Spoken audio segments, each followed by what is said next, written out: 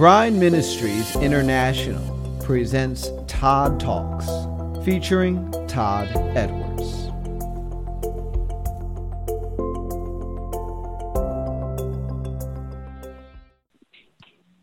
Amen. Thank you, Corey. Amen, amen, amen. Did anybody read ahead and read Isaiah 62 and have something they'd like to share about Isaiah 62? All right, we got a quiet group today. That's okay, because I definitely have plenty of energy to talk a lot. So I'll start off with this. We've been going at Isaiah for a while now, and notice, and I was just meditating on this morning, how we're jumping all around to add to Isaiah, but we're not doing a whole lot in the Gospels. And yes, we're going to the epistles sometimes, but not a lot in the Gospels. Yet, Isaiah, every single study is loaded with Yeshua. Isn't that amazing? The revelation that Isaiah had was all about the Son of God, the Son of God, the Son of God. And yet we're really not spending a lot of times in the Gospels that the traditional Orthodox church would say, oh, you need to go there to understand about Jesus, Yeshua. We're actually spending all of our time in Isaiah. The focus of our studies is in Isaiah. And he's writing about Yeshua everywhere. Everywhere. It's amazing. So I was meditating on that and just how the Word of God is the same story, the same revelation from Genesis to Revelation, no matter where you start. And Isaiah has just a tremendous revelation of Yeshua beyond what a lot of people think. Sometimes, some of the scholars actually say Isaiah is the fifth gospel. And now we can understand why. It's so much about him. It's so much about him. So I was thinking about that and wanted to share that with you all. This chapter has some really big concepts in it. I mean, really big concepts. And I was struggling with some of them because it's almost like tackling Isaiah was really big. Now tackling this chapter, this might be the biggest chapter in terms of big picture concepts that we've approached. And I said when we were building up Isaiah 49 to 59, it was a series of building blocks to get to the glory. This is the high picture now of the glory, and then the other chapters after, till Isaiah 66, are some details. So let's get going. Isaiah 62, verse 1. For Zion's sake, will I not hold my peace? And for Jerusalem's sake, I will not rest until the righteousness thereof goes forth as brightness. Catch this. King James says the one word, but I'm going to read it in Hebrew. And Yeshua as the lamp that burns. You guys got that? Right off the beginning. For Zion's sake will I not hold my peace. For Jerusalem's sake I will not rest until righteousness thereof goes forth as brightness, and Yeshua as a lamp that burns. That's what it says in the Hebrew. So there's a lot going on here. First of all, this whole chapter is still addressing Zion. So the communication is to Zion. So we have a couple big words, and I'm really glad that when Candace was reading her psalm, it's like, righteousness, salvation, righteousness, salvation. It's the same kind of language. Same kind of language here. So for Zion's sake, he will not hold his peace. He has committed in his word, by oath, to take care of Zion. When Zion cried out, this is how we started from Isaiah 49:14. What about me?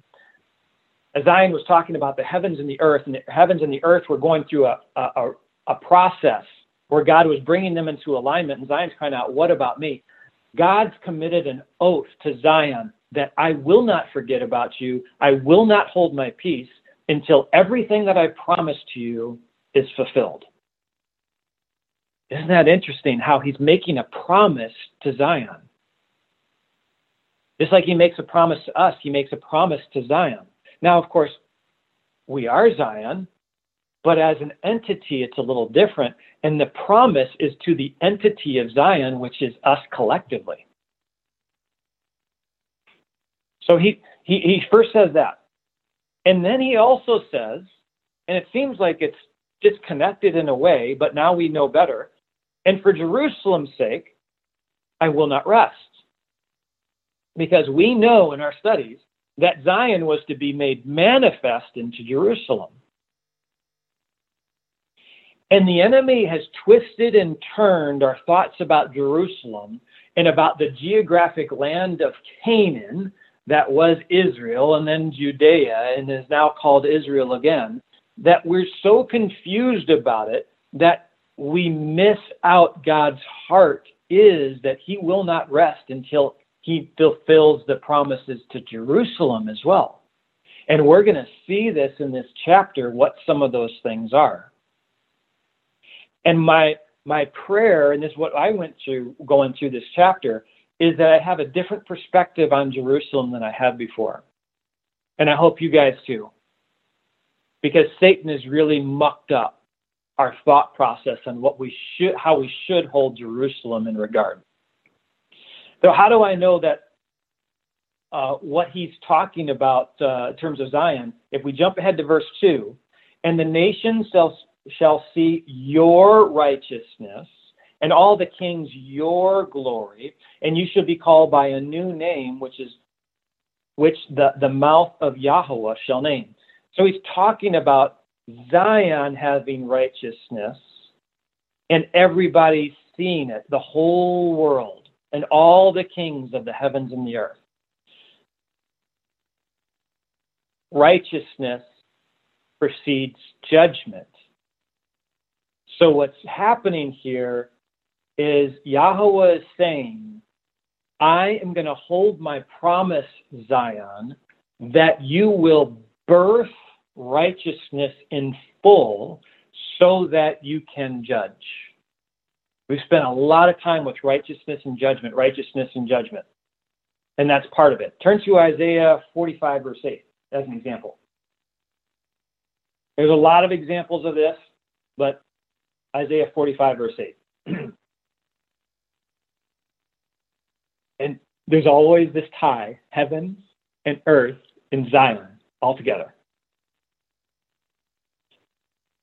For those of you at the advanced, that's part of what I was speaking about with the heavens and the earth.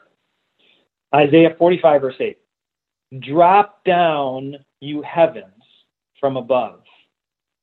Let the skies pour down righteousness. Let the earth open, and let them bring forth salvation.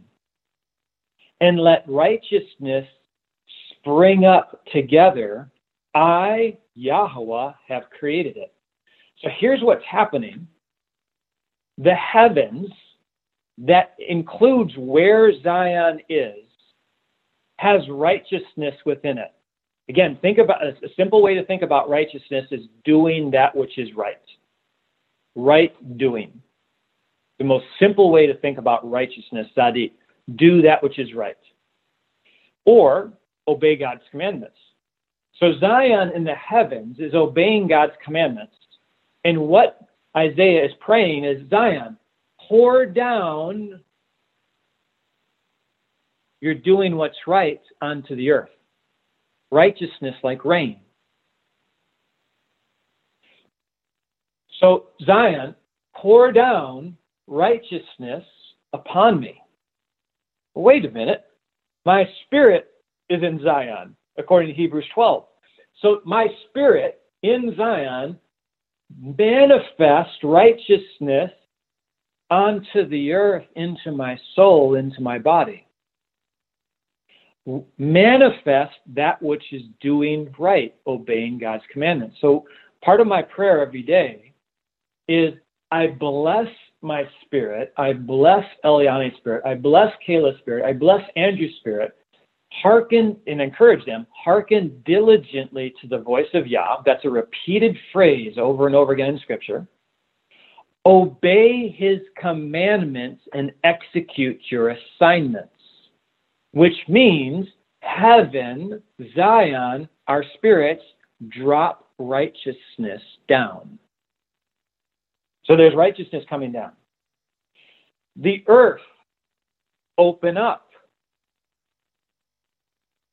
This should remind you of the parable of the sower, where it's the heart is the ground, and the heart needs to have fertile ground to receive the word.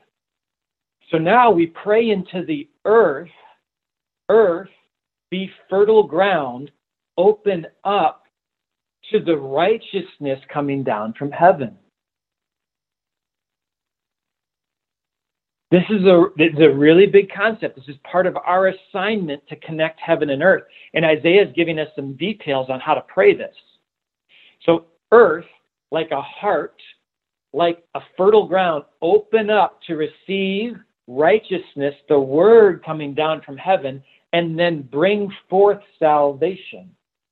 So salvation is the process of maturity. And we went through this whole study in 1 Peter that salvation, it's the salvation of our soul, which includes our heart component. So the earth has a heart component. The earth needs to receive the word and then bring forth salvation and go through the process to do what? Eventually, righteousness then springing up together. So righteousness as a seed coming down from heaven, pray that the earth starts to open up and receive it, bring forth the beginning process of salvation, go through the salvation process. The earth is going through salvation process, and then it brings forth the righteousness that came down from heaven. So now eventually you'll have heaven in righteousness, earth in righteousness, and then what happens? Judgment brings forth. So the same concept with us, that we bring forth righteousness, then we can judge. That's why the spirit of Elijah has to be sent, to prepare his people to bring forth righteousness so that they can judge. We're in the midst of heaven and earth and Zion, bringing it all in alignment in righteousness so that it can be judged. And we can bring forth judgment. This is really big. Really, really big. That's how big you guys are. Big. I'm telling you, big concepts in Isaiah 62. So that's righteousness. Salvation. Yes, the word is Yeshua as a lamp. And just for those of you that maybe are new with us, Genesis 15:17. I can't read this verse enough to myself. When Abram at the time was asked to offer a sacrifice, and then he was put into a deep sleep, there's this concept of covenant and promise. And a covenant is between two parties. And then a promise is one directional. I promise to do something for you. You don't have to do anything to receive my promise. A covenant is, I do something, you do something. We agree. So what happened in Genesis 15:17 is that it came to pass that when the sun went down and it was dark, behold, a smoking furnace and a burning lamp, a menorah, a candlestick, passed between the pieces. So there was a covenant between the Father and the Son, the smoking furnace that came down on Mount Sinai, the burning lamp, the candlestick, which is Yeshua, between the Father and the Son, which then initiated a promise on behalf of the Father and the Son to Abraham. So then we receive a promise. That's why Paul talks about in Ephesians, covenant of promise. So Yeshua in Isaiah 62 is talking, what he's saying is that righteousness is going to be birthed through Zion and through its people so that they are ready to execute judgment, and, this is good, Yeshua as the candlestick, as the menorah, as the burning light that was the same in the covenant of promise, burst through us. It's not that Yeshua just appears. He appears through us.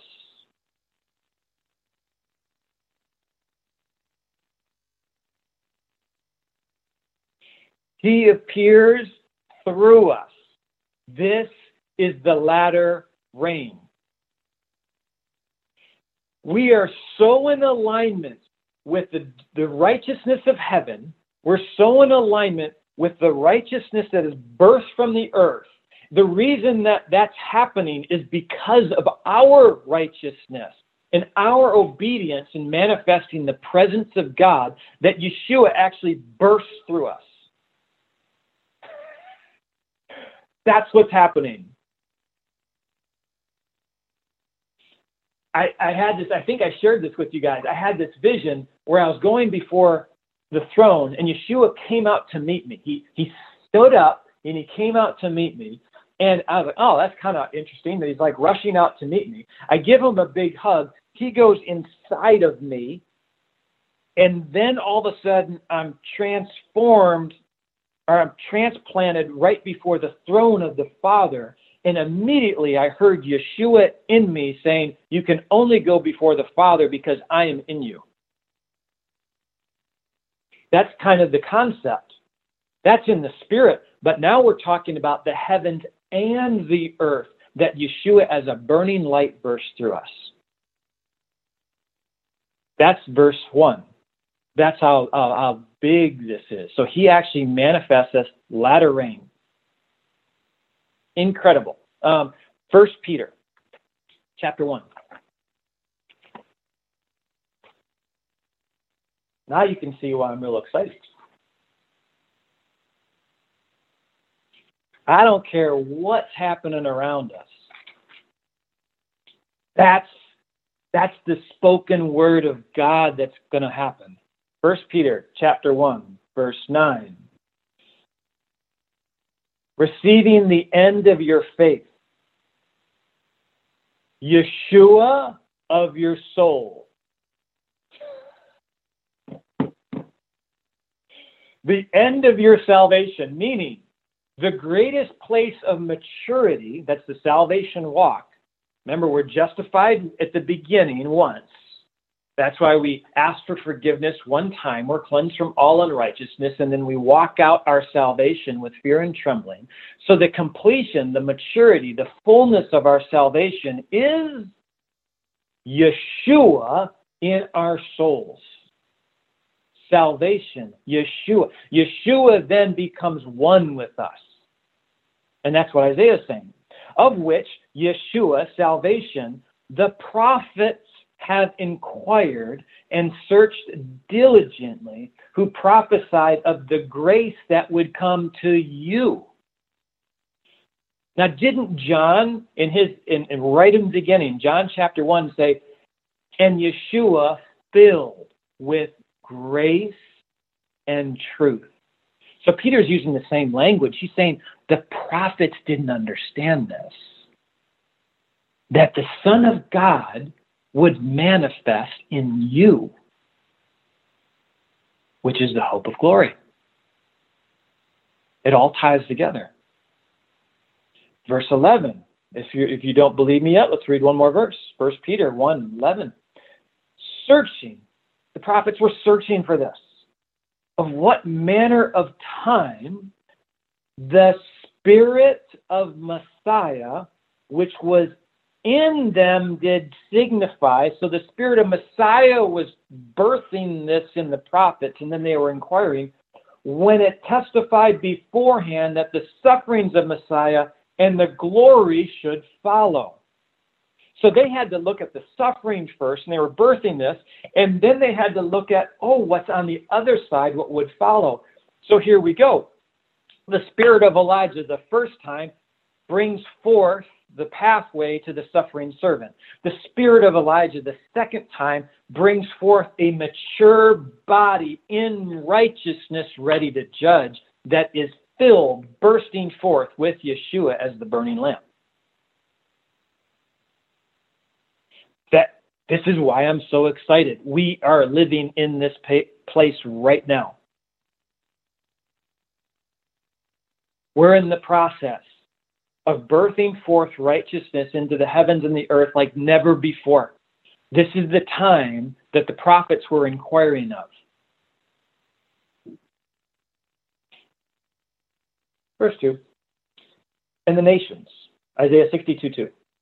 And the nations shall see your righteousness, and all the kings your glory. No wonder the nations are going to be at our feet because Yeshua is bursting forth. There has never been a time filled in the earth filled with righteousness. Shall be called by a new name, which the mouth of Yahweh shall name. Oh, we got to talk about the new name a little bit. Revelation chapter 2. Revelation chapter 2. New name. New name is cool. Revelation 2:17. He that has an ear, let him hear what the Spirit says to the assemblies. To him that overcomes, Pope said this, overcomes, I will give to eat of the hidden manna. There's manna that a lot of people don't eat of, and then there's hidden manna. You got to pursue after this. And I will give him a white stone, and in the stone a new name, written, which no man knows except him that receives it. A new name. Now, white stone.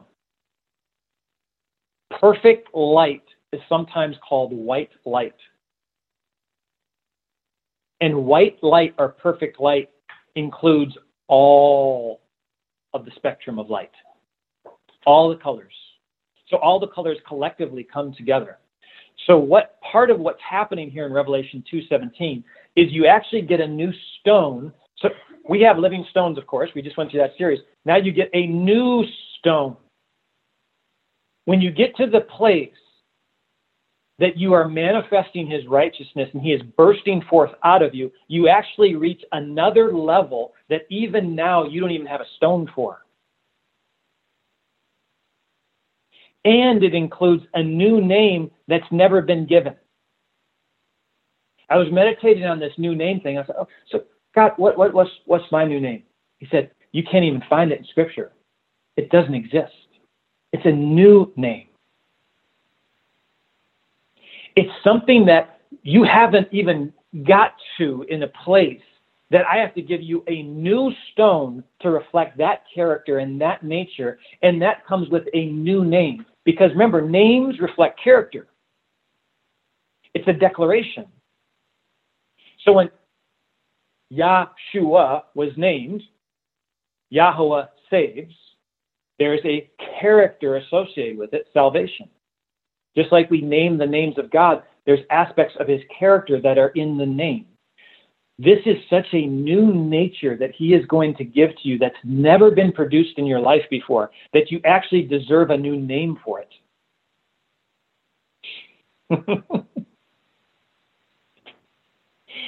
Revelation 3. This is where we're going, folks. Revelation 3, verse 12.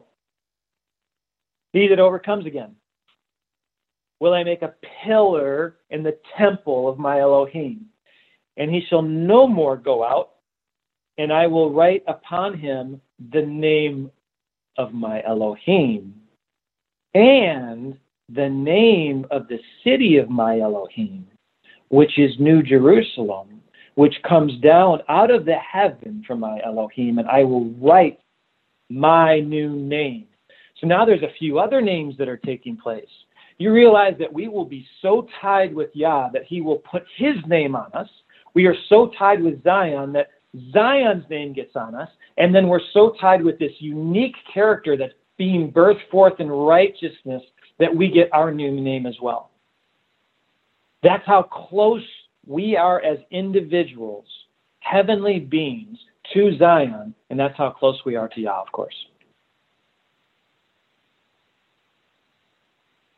That's how much you are connected to Zion. Again, it kind of makes me think a little bit about partnering with God. So when Adam and Eve were placed in the garden and Adam was told, hey, name the animals, he was giving them character traits by name. And we're sharing in that creative power with him.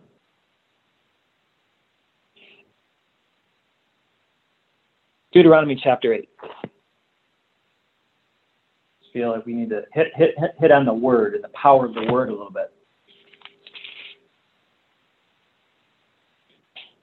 Of course, Yeshua quoted this, Deuteronomy 8, verse 3. And he humbled you and suffered you to hunger and fed you with manna, which you knew. Moses is talking about, he's recapping the things that took place in the wilderness to Israel, which you knew not, neither did your fathers know, that you might, that he might make you know that man does not live by bread alone, but by every word that proceeds out of the mouth of Yahweh does man live. Yeshua is the word. Yeshua is going through the mouth of God and is the mouth of God. Deuteronomy 8, chapter 8, verse 3. Is the mouth of God, manifesting through God, and we live on Yeshua.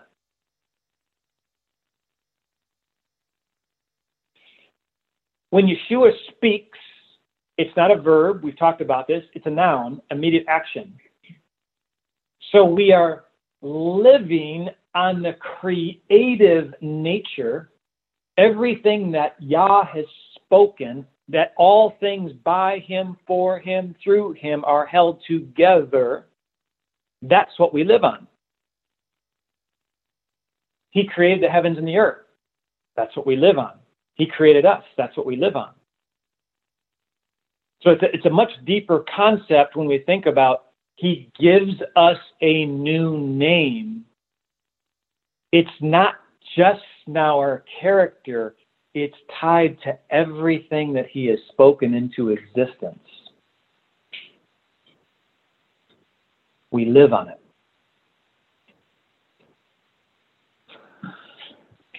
Selah. I don't know how else to explain that. I'm wrestling with that. Literally, Yeshua, the Word, is our name. When he gives you a new name, because it's by oath, he is the oath. He is the Word. So therefore, your new name is Yeshua. Whatever new name you receive, it is Yeshua, because we live on the Word.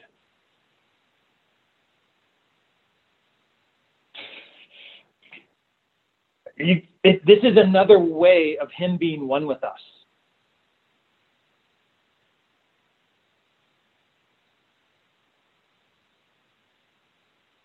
Brand new name. All right, let's keep going. Hope 62:3. If you want to Selah a little bit in your studies on the new name, there's a lot there. And I'm purposefully trying to speak some of the nature of the power of the new name, but you need to go seek that out. I don't know what my new name is. I've asked, and he said, no. Because you don't even understand the nature that I'm building in you. It's you can't comprehend it, so you don't get the name yet. I asked about Zion's new name, and he gave me a character to it. And he said, it's this, but it's so much more. I'm just giving you a little piece. Because it's all new. It's a name that you can't find anywhere in the Hebrew or the Greek. It doesn't exist in the earth. Isaiah 62:3. You shall also be a crown of glory in the hand of Yahweh, and a royal diadem in the hand of your Elohim. I'm going to read verse 4 as well, because they both... no, we'll stay there. We'll stay there. Verse 3. Crown of glory, hope. Psalm 21. Candace, what psalm did you read?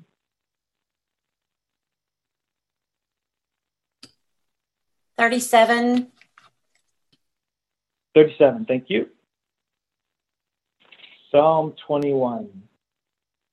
I'm going to read a few verses from Psalm 21, and we'll start developing this crown of glory, what Isaiah is speaking about.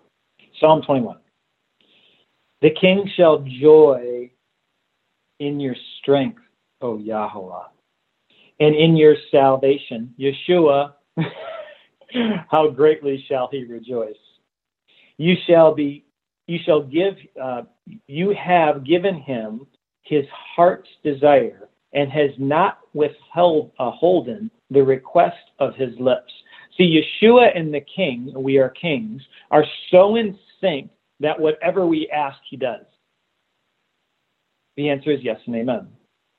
For you have prepared, the King James really messed up on this, it's actually prepared him with the blessings of goodness. You have set a crown of pure gold on his head. He asked life of you, and you gave it to him, even the length of days forever. His glory is great in your Yeshua, salvation. Honor and majesty have you laid upon him. I'll stop right there. So you hear the language about the crown of honor, the crown of glory placed on his head, crown of gold, talking about his intimacy with salvation, Yeshua. Psalm 8.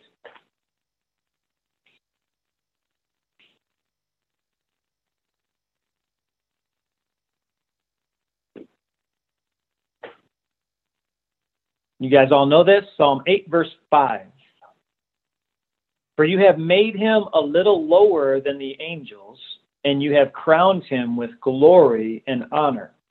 Now, this is in reference, of course, to Psalm 8, verse 1. O Yahweh, our Adon, so Yeshua, how excellent is your name above all the earth.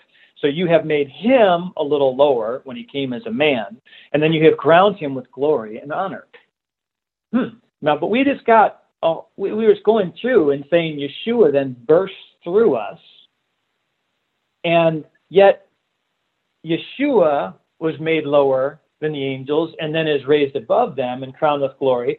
So wouldn't it make sense that we were made on earth lower than the angels, and then we get crowned with glory at some point in time also, right?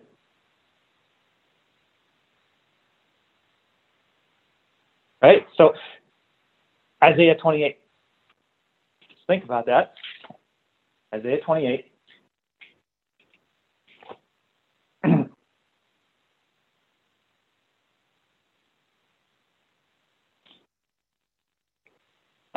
The context is the last days here.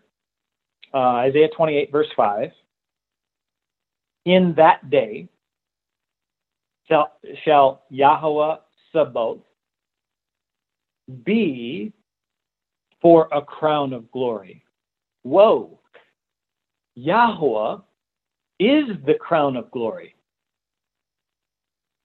And for a diadem of beauty unto the residue or the remnant of his people. And for a spirit of judgment to him that sits in judgment. And for strength to them that turn to the battle of the gate. What is going on? Back to Isaiah 62, verse 3. What is going on with all of this? So Dan is doing a series on thrones, It could be that maybe one of the next series is on crowns, because crowns are also tied to this. Yeshua has us as a crown of glory. He places us on. Yeshua is a crown of glory. We place him on. What's happening? This is a setup for the king and the queen with matching crowns. Yeshua and his wife with matching crowns.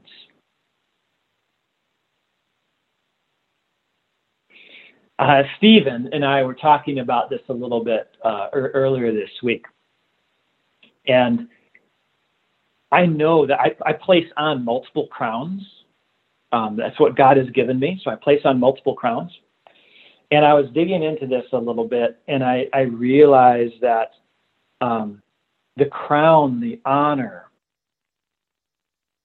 that we place on Yeshua, our minds are renewed with the mind of Yeshua. Then there's glory and crowns placed on us. But then he actually is so honored by us.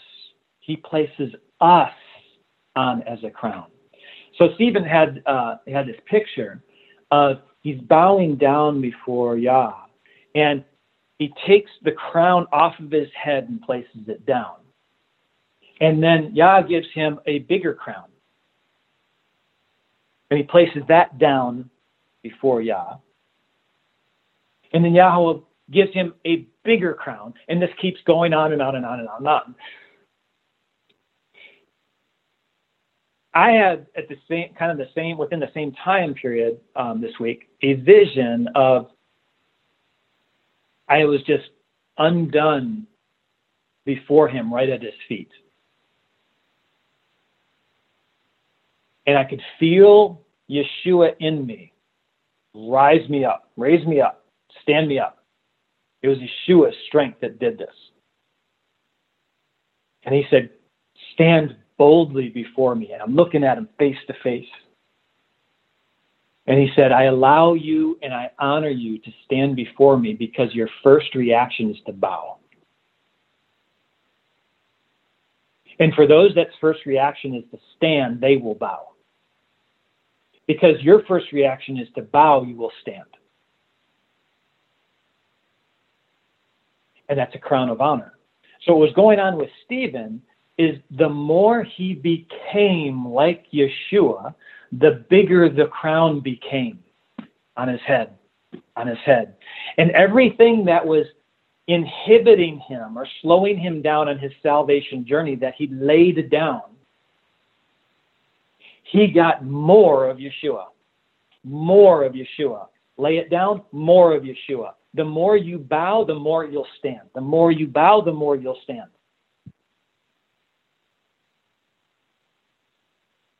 It's the king and the queen becoming equally yoked, where the bride has made herself ready. So now she's worthy, not only to be his crown and royal diadem, that she is actually worthy to put him on as a crown and a royal diadem. It's beautiful. Absolutely beautiful. Matching crowns. Now, I will say this too. Not everybody in the body is the bride. And we know this from the wedding parable. This is for those that want to draw near. In God's mercy, those that don't want to draw near still can be justified and begin the salvation journey. This isn't for everybody. I remember when we were this was during communion at the advance. And I was describing the Hebraic wedding process. And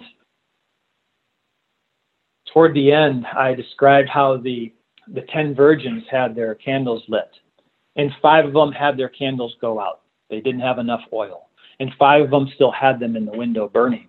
And it's Yeshua coming toward the end of the wedding process. And as he comes to the house, if the candles are lit, he continues to come and then he knocks on the door, Revelation 3:10. But if the candles are not lit, he actually turns around and leaves, and they don't get wed. But those are still virgins. They are still expecting the bridegroom. They're still saved. They're still justified. They're just not the bride. And as I was saying this, I don't know if, for those of you at Advance, I don't know if you guys caught this. I started to lean into that a little bit, and I felt Yeshua's heart break. And I could feel it quivering. I'm like, Todd, stop. But that's what he feels about us in his desire to wear us and to be worn by him.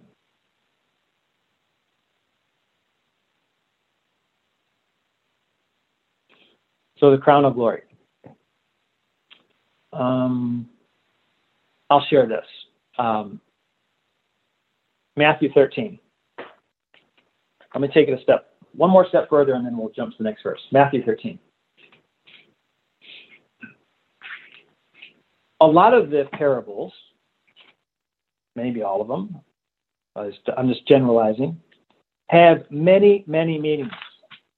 And we've talked about parties. There's the plain text, the hint of the text, the allegory of the text, the mystery of the text. Always start with the literal text.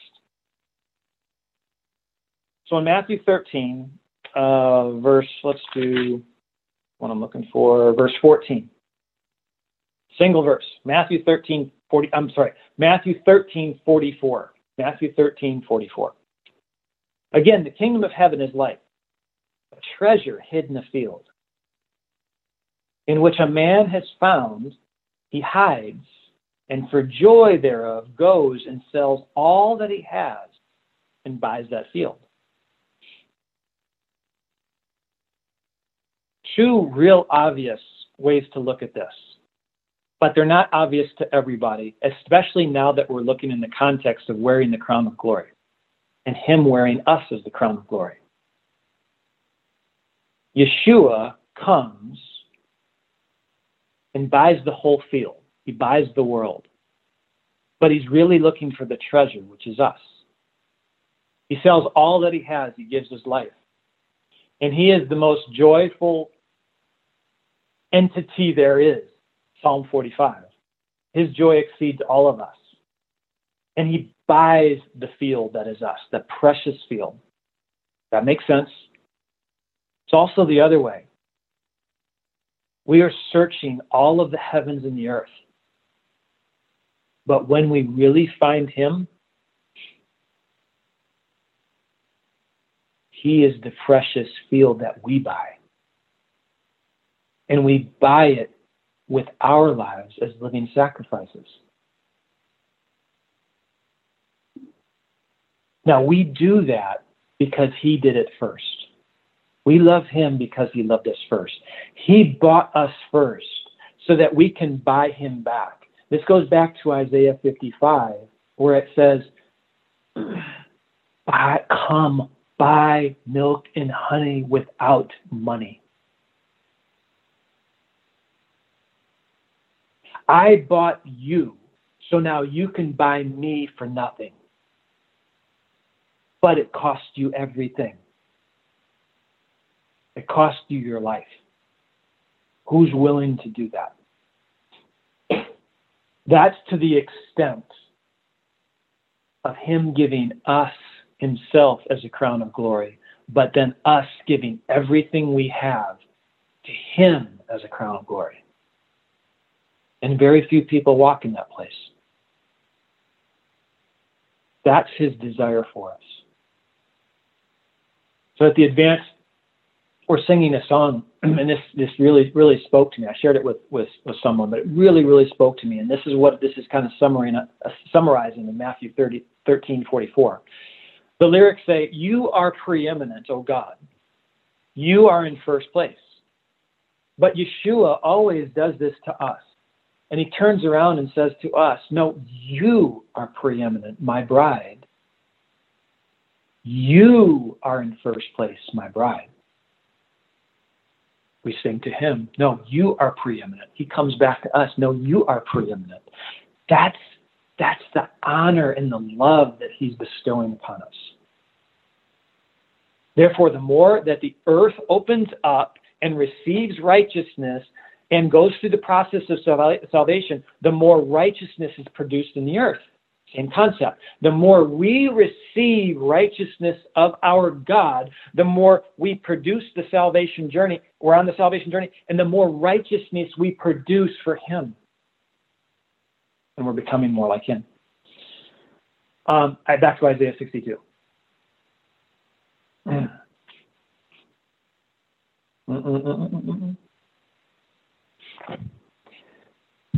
Verse 4. Isaiah 62, verse 4. Good. We're cruising along here in time. We're getting there. You shall no more be termed forsaken, neither shall your land anymore be termed desolate, but you shall be called Hezibah, and your land Beulah. For Yahweh delights in you, and your land shall be married. For as a young man marries a virgin, verse 5, so shall your sons marry you. And as the bridegroom rejoices over the bride, so shall your Elohim rejoice over you. I remember the first time I heard this being taught years ago. There's so much bridal language, of course, in there. And we all know that, she was going to come and marry his bride. And yet then we start digging in a little bit more, and there are already some entities married. Like we know now Zion is married to God. She's the married woman that's barren. We know that. Then we start digging in some more, and we know that Judah is still married to God. Israel is divorced. So we start learning some more things like this, and we're looking at this, and I think there's a lot more to it. So here we go. You will no more be called forsaken. This is what was spoken back in the beginning to Isaiah 49, verse 14, the beginning of our study in Isaiah 49:14, where Zion is saying, Yahweh has forsaken me, and my Adonai has forgotten me. My lover has forgotten me. Because Zion feels forsaken. We're going to explore that a little bit. And here in 62:4, Zion's saying, no, you're no longer to be forsaken. First mention of forsaken, Genesis chapter 2.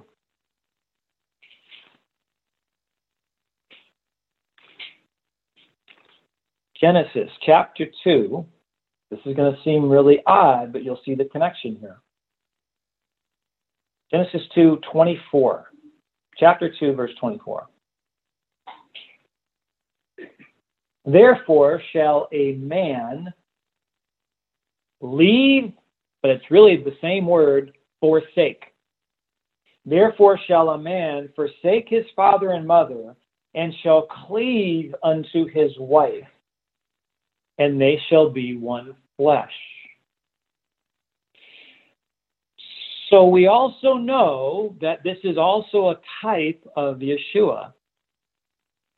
Leaving the Father and cleaving to his people.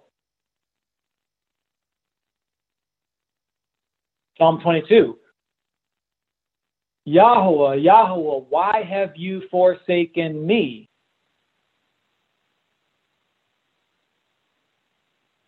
Corey, that is a great question. I am not going to address it today. But that is a great question. Meditate on that, please. So, Yeshua leaves, forsakes the Father to come to us.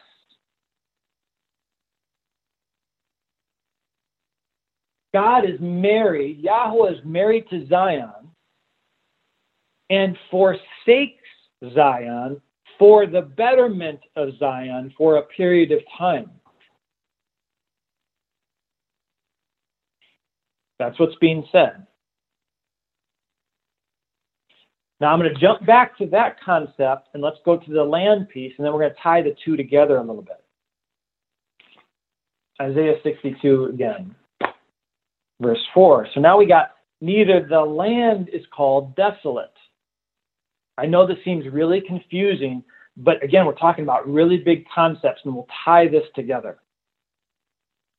So the land is desolate. The earth is desolate. Here we go, heavens and earth again. Zion and heaven, and the land and earth. Leviticus 26.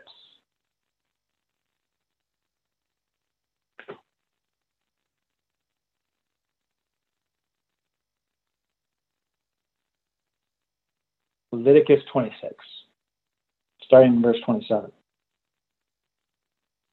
So if you not, Leviticus 26, 27, and if you will not walk in all this that you hearken to me, but walk contrary to me. Now listen to the curses that take place here if Israel did not walk with God. Verse 28. Then I will walk contrary to you in fury, and even I, will chastise you 7 times for your sins. And you shall, you shall eat the flesh of your sons. Yes, that is true. And the flesh of your daughters. And now here's all the language. And I will destroy your high places, your temples in the earth, your desolations. Cut down your images, cast your carcasses upon the carcasses of your idols. My soul shall abhor you, Yahweh's soul, and I will make your cities waste, and I will bring your sanctuaries to desolation, and I will not smell the savor of your sweet odors. And I will bring the land into desolation, and your enemies which dwell therein should be astonished at it. At what? At the land. I will scatter you amongst the nations and will draw out a sword after you, and your land shall be desolate and your cities waste. Then shall the land enjoy her Sabbath as long as it lies desolate. And you in your enemy's land, and then the land shall rest and enjoy her Sabbath. As long as it lies desolate, it shall rest, because it did not rest in your Sabbath, when you dwelt in it. Interesting. God is so concerned about the earth and the land that he places man, his prized creation, his lover, in charge of it, takes dominion. Man does not do a good job about taking care of the land, so therefore he scatters man off of the land so that it's desolate, makes the land desolate so that no one wants to live there, so that the land can have rest, because it's better to be in a place of desolation and rest than it is to have God's people abhor the land and abuse it. I mean, if anybody's an environmentalist, here's the environmentalist piece. You want to get into, then do this, and then that will turn them right back to the first thing they need to do, is they need to keep the Sabbath and then have the land keep the Sabbath. So this is a really big linkage. Now back to Isaiah 62. In terms of the land being called desolate, this is why the land is desolate. And by the way, insight, the land that was promised to Abraham, Isaac, and Jacob, and to us is still desolate. It is not inhabited by Israel yet. The high places of God are torn down. No, I don't mean the shrines over there. The high places, the true Bethel, where Jacob rested his head, in the portal of God, where he could see the angels go up and down on the ladder. It's desolate now. It's waiting. It's at rest. As they're creating all this chaos above it, the land's at rest, waiting for us to get back. I'm going to build on this theme a little bit. It's another reason that the land, we'll call it Israel for the sake of just framework. Geographic Israel is so important to God is because he promised it to Zion.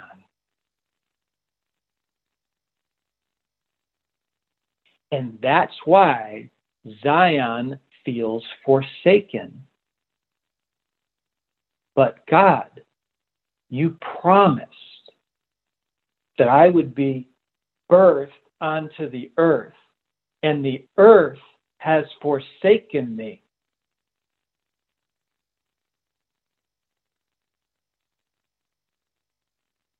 That's what's happening here.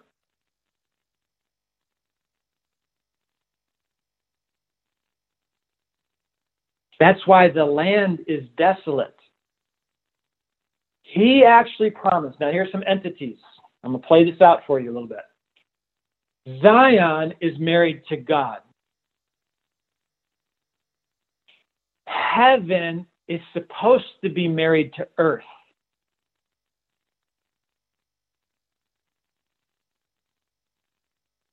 That's why the land is not yet married. Zion, being in heaven, is eventually going to be married to Zion on the earth. So the land will be called married. So therefore, Zion feels forsaken.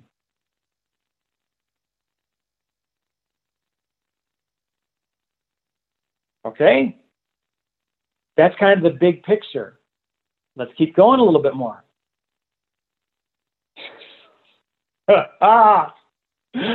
He promised, this was a revelation to me in the middle of the advance as I'm speaking about heaven and earth.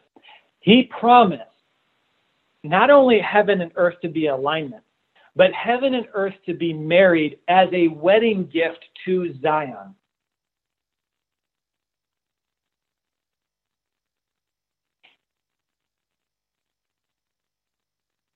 We put Yeshua on as a crown of glory. He puts us on as a crown of glory.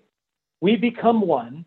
So now Zion, who's us, we pray for righteousness to be rained down onto the earth from heaven so that the earth produces righteousness so that they are alike, just like the bride has made herself ready for the bridegroom.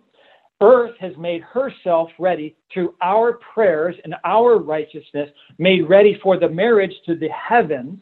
The heavens and the earth get married. They're no more forsaken. They're married now, and that is a gift to Zion, the bride.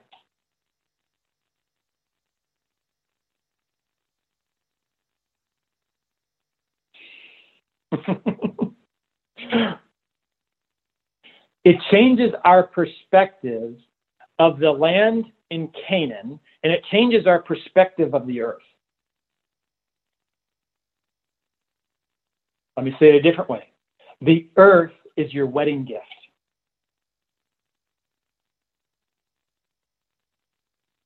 The land that is called Israel is your wedding gift, and squatters are in the land. Squatters are in the land. We need to produce righteousness so we can get rid of the squatters. See, the land was hijacked by the squatters that were placed by its bridegroom to its bride, the city of Babylon. Satan has hijacked the land for many reasons, one of which he's stealing the wedding gift. Different perspective.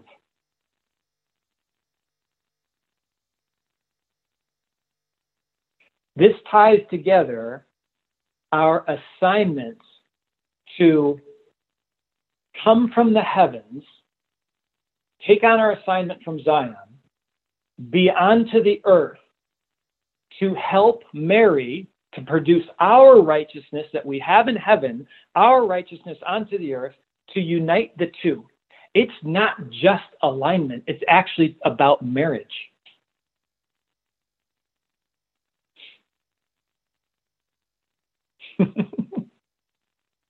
We didn't have any idea that we were in the middle of all this. This is the real big picture. We're talking about really, really big things. And yet, I like how Patricia brought it back down, which goes hand in hand. And I said this in the vision. It's for those that bow. The paleo definition of righteousness is a humble man that bows before the door, Yeshua.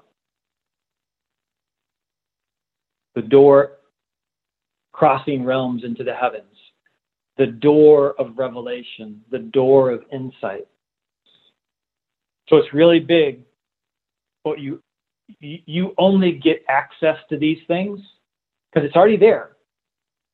But purposely, he holds back. I mean, can you imagine an unrighteous person now all of a sudden proclaiming the heavens and the earth, and God would be moving in their words?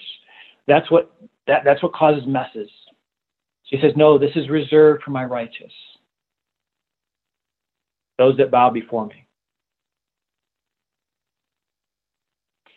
Isaiah 62. Lot more to be said on Isaiah 62, 4 and 5. You guys kind of meditate on that. I wanted to give the different approach of heaven and earth speaking, and Zion through heaven and Jerusalem through earth. It gives us a different perspective of the earth, gives us a different perspective of Jerusalem.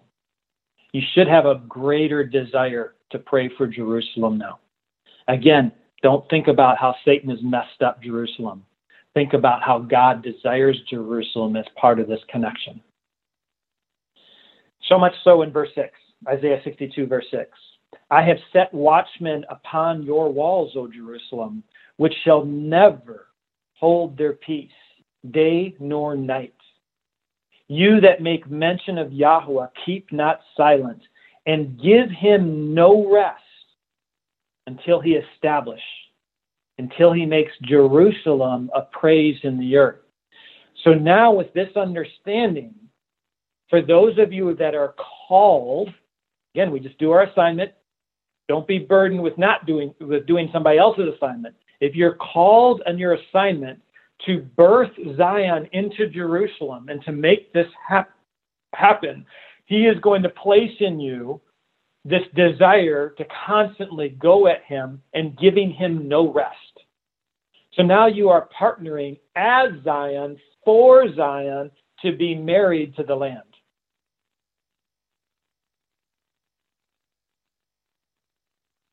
Not ceasing day or night. Give him no rest. And he will establish it because it is going to come to pass. He spoke it as an oath. I want to keep rolling because there is something that I really, really want to get to. Oh, you know what I do want to get to? Proverbs chapter 30. There's a passage in here that Proverbs is really interesting. We have not spent a lot of time in Proverbs because Proverbs, it like talks in one level, and that's the plain text, and then all of a sudden it goes way, way, way, way deep right into the mystery really fast. And therefore, it's really hard to get a hold of Proverbs in a lot of ways. But now that we just got this revelation in Isaiah 62, you're going to see something in Proverbs. Oh, of course, it's right there. It's right in front of our eyes. Proverbs chapter 30, verse 21. Remember, we read something from Leviticus that talked about the land needing rest from its abuse by its people. So God just wanted to hide it and protect it. Keep this in mind now, Proverbs 30, verse 21. For three things the earth is disquieted. Means the earth is troubled. The earth is not content. The earth is alarmed. It is being misused. And for four, it cannot bear. It can handle three of them and be very uncomfortable. Four things all at once, it can't handle. Big jump. Back to the end of Malachi, God's last message to the prophet was, unless I send my messenger and turn the hearts of the fathers to the children and the hearts of the children to the fathers. Unless this happens, I'm going to smite the earth with a curse. This is where we're at with the earth right now. We are like three things and maybe a fourth thing. If the fourth thing happens, the earth can't bear it. That's the smiting of the earth. Look at the three things. Look at the four things, I mean. Number one, for a servant when he reigns. We have a servant reigning. Oh boy. Noah's three sons, Shem, Ham, Japheth. Who's going to serve who? Japheth is supposed to serve Shem and dwell in his tents. So Ham serves Shem, Japheth serves Shem. So what's happening? Japheth, oh boy, the Ashkenazi runs coming from Japheth is the servant who is reigning in the earth, the kingdom of this world. Next one. And a fool, someone who is unrighteous, when he is filled with meat, I mean, he has all the goods. He's controlling the currency system. He's controlling the system of exchange. He's filled with it. He has way more than they can handle. Hey, that's two. Three. King James, I don't know where they come up with this. For an odious woman. No. It's actually a hateful bride that becomes married. This has nothing to do with us as the bride because we're a bride in love. But Satan's bride is filled with hate. The city of Babylon is filled with hate. The harlot is filled with hate. That's what odious really means. And she has been married to her husband. This is in the earth. This is all talking about the earth. It's very strange language, right? But these are actions that take place on the earth, in the earth, that make the earth unbearable and unable to serve its purposes. Now, this is Proverbs chapter 30. Now, verse 23. So that was number 3. Now, the fourth one. And a handmaid that is heir to her mistress. Immediately, you should jump all the way back to Sarah. Sarah was given the promise to have Isaac. She gave the earth in Proverbs here to Hagar. Hagar has become the heir of the mistress on the earth. Ishmael, tied to Edom, tied to Canaan. So now we have the picture of what's going on in the earth right now that's making the earth to the point where it almost can't handle it anymore. So we need to come along and pour down righteousness as dew from the heavens, bring the earth, open it up, bring it into salvation, and bring forth righteousness into the earth. Because Proverbs is what is explaining today the earth. What insight from Proverbs. Amazing. Back to Isaiah 62.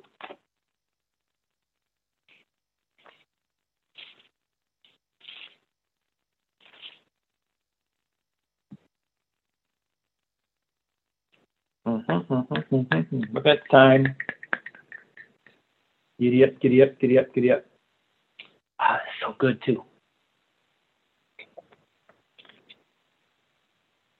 I'm going to reference 8 and 9 real quick. Isaiah 62, verses 8 and 9.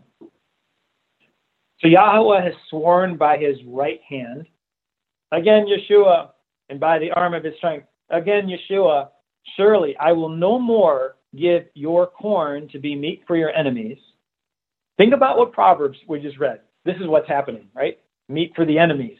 We do the planting, they take the meat, and they're filled with it. I will no more give your corn to be meat for your enemies, and the sons of the stranger shall not drink your wine for that which you have labored. But they that have gathered it shall eat it, and praise Yahweh. And they that have brought it together shall drink in the courts of my holiness. Now, we did study in Joel to understand that how corn and wine are described in the scriptures. Corn is for the body. It's part of the health of the body. Wine is for the rejoicing and the goodness of the soul. When we were at the advance at the very last worship time, I saw wine being poured down from the heavens to refresh our souls. And literally, I could taste it on my lips, because it's part of the wine coming down for the goodness of our souls. So corn and wine, this is the reference. It's our bodies and that's our souls in this passage. And what has happened is the enemy has taken the things that we have sown, and then some of that has come forth as fruit and has taken that fruit. And we have not eaten all of our fruit. How so? We keep planting righteousness. We are doing righteous things. We're not reaping the same equivalent of what we're sowing even today. Now, the church, the organized church, will say, don't worry, just keep doing what's right, and at some point in time, in the afterlife, you're going to reap all the blessings of heaven. No, God is saying you should be reaping now in the earth what you are sowing in righteousness to the heaven, what you're sowing in righteousness to the earth. But the enemy is stealing it. And when this happens, because it is going to happen for Zion's sake, he's going to make it happen. We actually will be astonished at how much sowing into the earth realm we have done when we finally are able to receive the reaping that is actually ours. Think about it this way. They're stealing taxes from us. And that's just an obvious example. They're stealing our time. They're stealing our health from us. It's not just survivors they're stealing from everyone. They're taking our corn, they're taking our wine. How are they taking it? They're taking our peace. All of this is taking what we are sowing, because they can't produce any good fruit. Only we, God's children, can produce the fruit, because we're sowing the word, but we're not reaping that. That is what he's speaking here, is in this time, in this day, when we start really connecting heaven and earth and understanding this concept, when we really start bringing forth righteousness in our own lives to the point where Yeshua bursts through us, we're actually going to be astonished at how much reaping we'll have. Wine for the soul. They don't reap love, joy. These are all things they're taking from us. We're actually sowing this. Love, joy, peace, patience, gentleness, goodness, faith, meekness, self-control. These are all the fruits of the Spirit. Who's sowing those? We're sowing that stuff because it's the Spirit sowing it through us, and yet they're taking it from us. So start praying for your stuff not to be taken, your corn not to be taken, your wine not to be taken. More prayer points as we start becoming more and more strategic.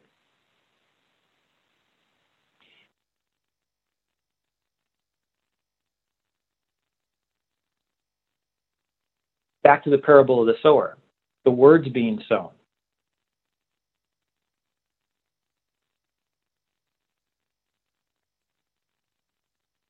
Part of our understanding of this will help us reap the 30, 60, and 100-fold crops. I'm not going to get to it today, but there's a passage in Genesis 26 between Isaac and Abimelech. And Isaac, the child of promise, reaps 100-fold. There's a lot of lessons to be learned in that passage. Isaac, the child of promise, who is a type of the Messiah. So if the Messiah comes through us in righteousness, we will reap 100-fold. In my life, I'm not even reaping 30-fold right now because I know the enemy is taking a lot more than what I'm sowing. So just a thought. I want to keep going.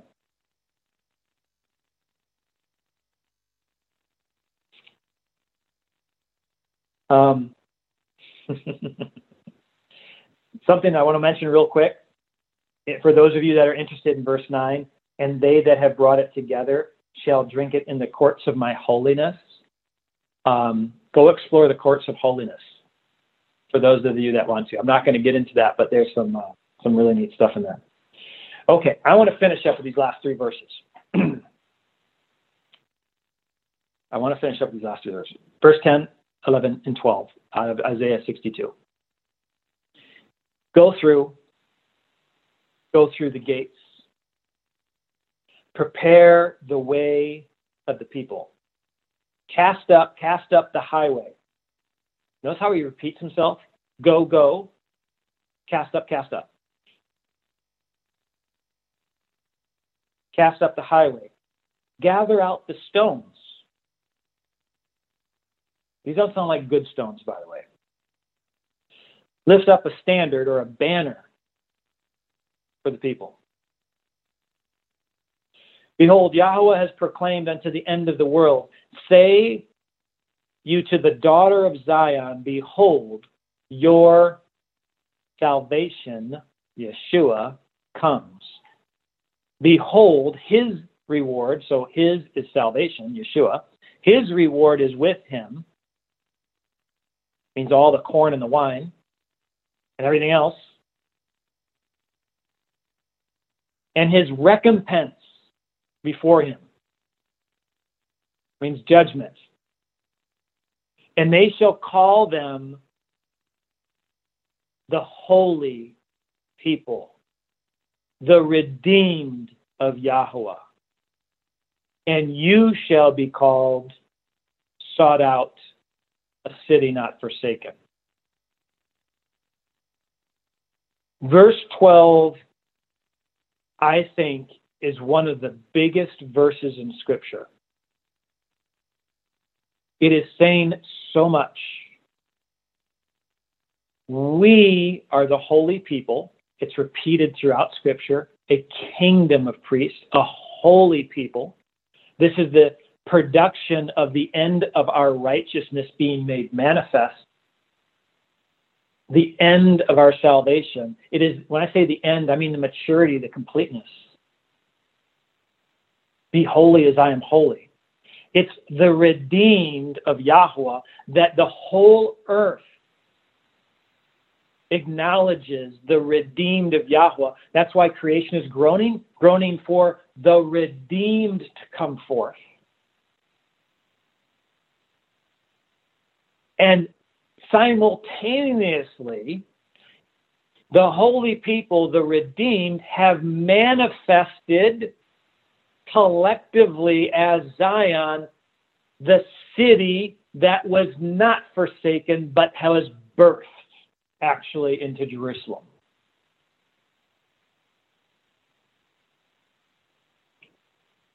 Let's back up a little bit and hit a couple of things.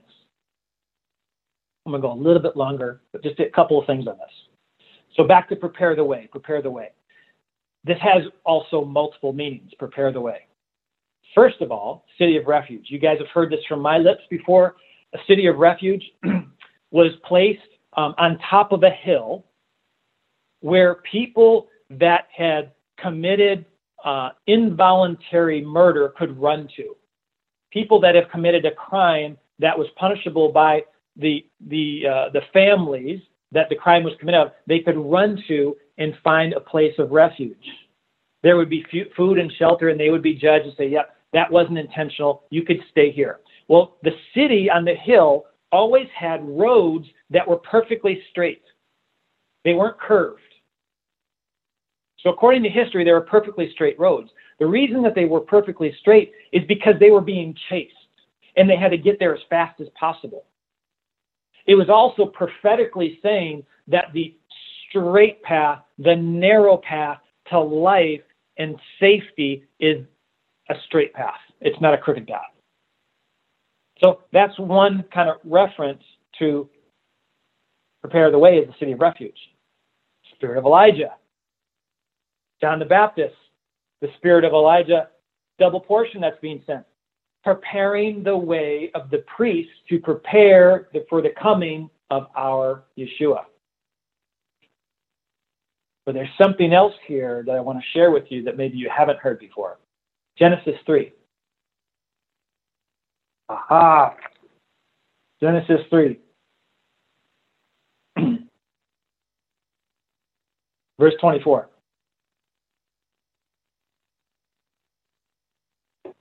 Layer upon layer upon layer upon layer.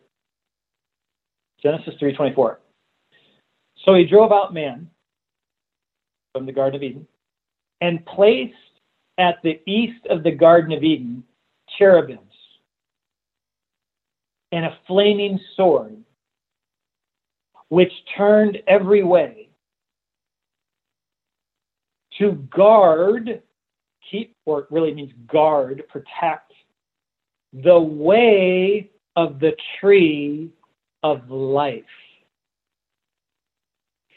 Part of what we are called to do when we are raising up priests, righteous priests, holy people, is to prepare the way to get back to the garden and the tree of life. It's reversing the initial protection of it because mankind got kicked out of the garden. So now the cherubim are protecting the way to the tree of life. We are called to bring people back to the door, back to the way, which is Yeshua, which is the tree of life. So he's also declaring, go back to the tree. Go back to the tree. Prepare the tree. That's why the Spirit says, go through the gates. Same thing. Cast up the highway. This is a higher gate and a higher highway that you might be thinking. It's the tree of life, and that's why he says it twice. So back to the tree of life. The other thing that I've been seeing a lot of in the Spirit is people build up walls. And we get this from 2 Corinthians chapter 10, where every high thing that exalts itself against Yeshua, we're supposed to cast down imaginations, vain imaginations. These all become lies. They're all lies, and they've built up as walls that we can't receive him.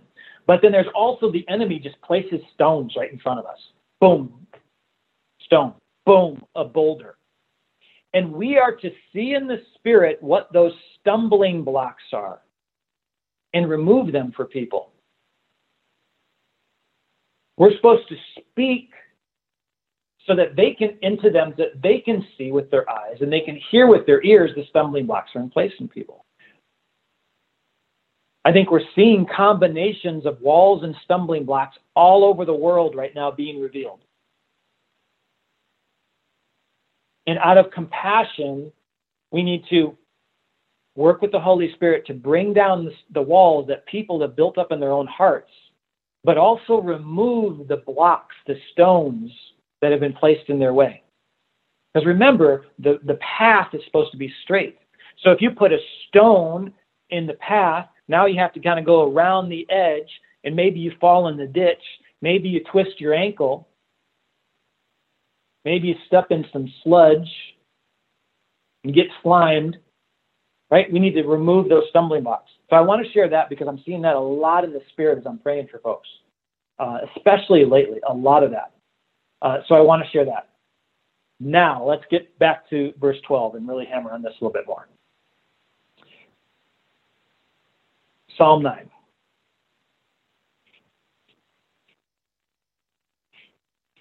I love this verse, Isaiah 62:12. Psalm 9. We're going to dive in a little bit. Psalm 9. Well, it's sure taken me a long time to get to Psalm 9 with my fingers. Psalm 9, let's start in verse 9. We could read the whole thing. It'll all make sense, but let's start with verse 9. Psalm 9, verse 9. Yahweh also will be a refuge for the oppressed, a refuge in times of trouble. Remember, prepare the way, prepare the way, prepare the way. Prepare the way to the city of refuge. And they that know your name will put their trust in you. For you, Yahweh, have not forsaken them that seek you. Now, he's the tree of life. So here we go back to forsaken Zion, forsaken those that are trying to find him, for those that are seeking him and know his name. He's saying, come closer. Actually, you can enter into the Garden of Eden and eat of the tree of life. Sing praises to Yahweh, which dwells in Zion. Declare amongst the people his doings, his marvelous work. For the testimony of Yeshua is the spirit of prophecy. So when you testify to the world the goodness and the good works of Yahweh, you are speaking the spirit of prophecy, and the word goes forth. In Zion, even that act starts to manifest more righteousness into the earth. So the forsaken piece, the righteousness, the Zion ties to Psalm 9. David's seen this. So this is the concept I want to close with. Isaiah 62:12. Why, oh God, did we have to go through this to get to verse 12? Why did we have to go through living in the kingdom of the world amongst the unrighteous to get to verse 12? Why do we have to suffer to get to verse 12? Why is it taking so long to get to verse 12? Because to me, looking at Scripture, this is a great summary of like our end goal to get all things together to then move on to the rest of eternity. Why does it take so long? Why do we have to go through so many things to get to 12? Why can't it just be? And I was praying about this, and I know a lot of people, have thought this. A lot of people try to write books about, why is there evil in the world and those things. And part of it for survivors, I love how Dan talked about the last advance, Psalm 110. It's to produce a holy tribe, a holy bride that's worthy of the bridegroom. Okay, that's an obvious statement, Todd. A little bit more. It's a gemstone that needs to be chiseled and cut and can endure the cutting and the chiseling. It's gold that can endure the refiner's fire. It's trees that can endure pruning and like harsh weather. See, to the angels, he showed his power, his glory, his honor, his majesty. But to us, he's revealing more of his character that he cannot do to the angels. He shows us the extent of his love to the unloved,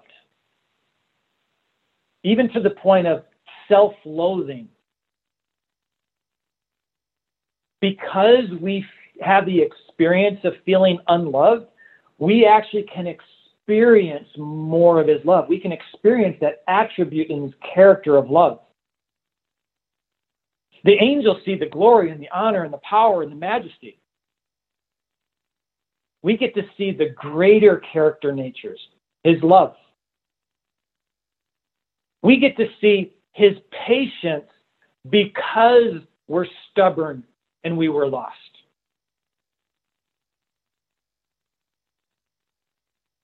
We know how patient he was. I know how patient he is with me because I keep seeing my stubbornness and I keep seeing how I missed the mark.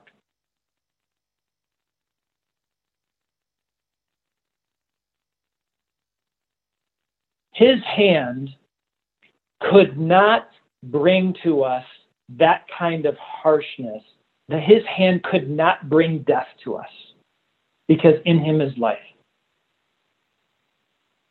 And in order to reveal his character across a timeline to us, reveal his character, we had to experience some things that even the angels haven't experienced. It ties all back to we were made lower than the angels, but then we are given a crown of glory.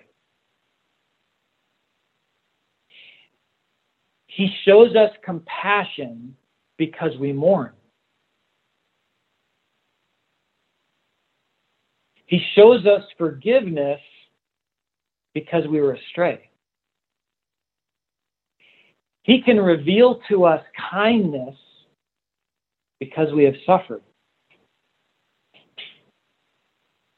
These are aspects of his character that other parts of creation can't experience. And that's why it takes so long, because that's how high he's going to crown us. That's how high he's going to elevate us.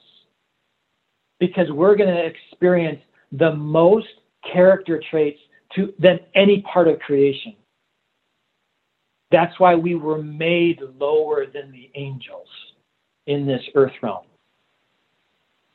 Because now we understand his kindness. We understand his forgiveness. We can understand his love. We can understand his compassion. We can understand his patience.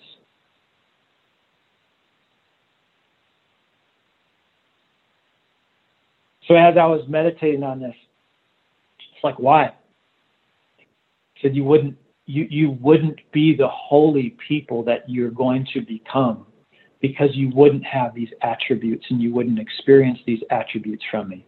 This is what Satan was lacking. He saw God's power. He saw his majesty. He didn't understand forgiveness. He did not understand compassion. He did not understand kindness because there's no need to be kind in that setting. But when someone is suffering, you now can be kind and you can experience kindness and a flow of kindness coming from you. These are all the attributes of the fruit of the Spirit. The angels don't experience that kind of stuff. Yes, there's angels that minister these things, but deep inside of them, they haven't gone through what we've gone through with all of that stuff. Some of them experience battle and they get wounded, and then they need the restoration. They experience that.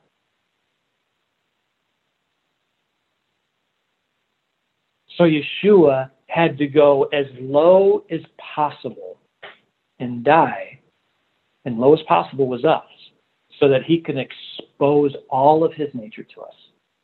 And that's why it takes so long to get to the place where we're called the holy people, the redeemed of Yahweh. And Zion, you will be called sought out, and a city not forsaken.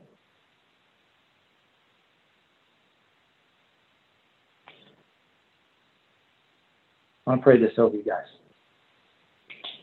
So let's pray. And I feel led to pray some scripture.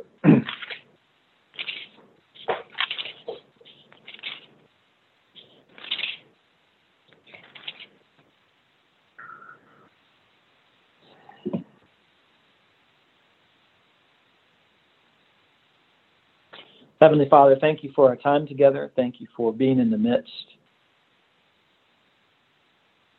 You are wonderful. You are our counselor. You are the mighty El. Our Heavenly Father, the Prince of Peace. We do not have enough words or breath in our lungs to express who you are. And we are ever so grateful to have the privilege to come before you and the privilege to be raised up to be seated with you.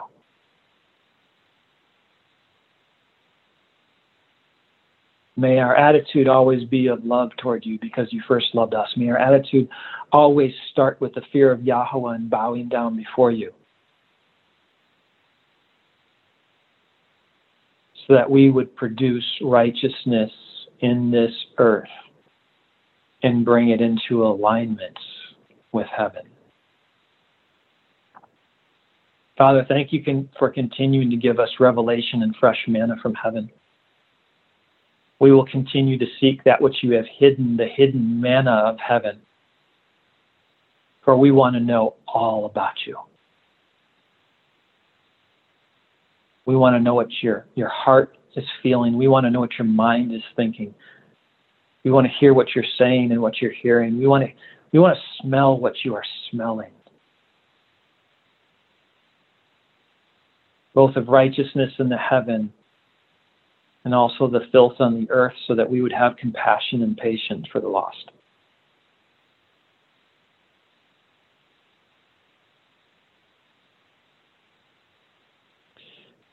So I declare over everyone here and everyone in BRIDE and everyone's family that you will give us rain in due season, and our land shall yield its increase, and the trees of the field shall yield their fruit. And our threshing shall reach unto the vintage, and the vintage shall reach unto the sowing time. And we will eat our bread to the full and dwell in our land safely. And you will give us peace in the land. And we shall lie down, and no one will make us afraid. You will get rid of all the evil beasts out of the land, and the sword shall not go through this land. We will chase your enemies, and they shall fall before us. 5 of us shall shall chase 100. 100 of us shall put 10,000 to flight. And our enemies shall fall before us by the sword. For you, Almighty King, will have respect to us, and you will make us fruitful and multiply us, and establish your covenant with us. And you will set your tabernacle amongst us. And your soul will love us. And you will walk amongst us. And you will be our Elohim. And we will be your people. May your word go forth into the earth, into our hearts. May it be received with opening and gladness. May salvation spring forth and righteousness burst into the earth. In Yeshua's name, amen. You've just listened to Todd Talks here at BRIDE Ministries International. Be sure to visit our website at bridemovement.com. You can support us by leaving a donation. You can also check out our other offerings, such as our church. You can check out our institute. We offer prayer resources and, of course, so much more.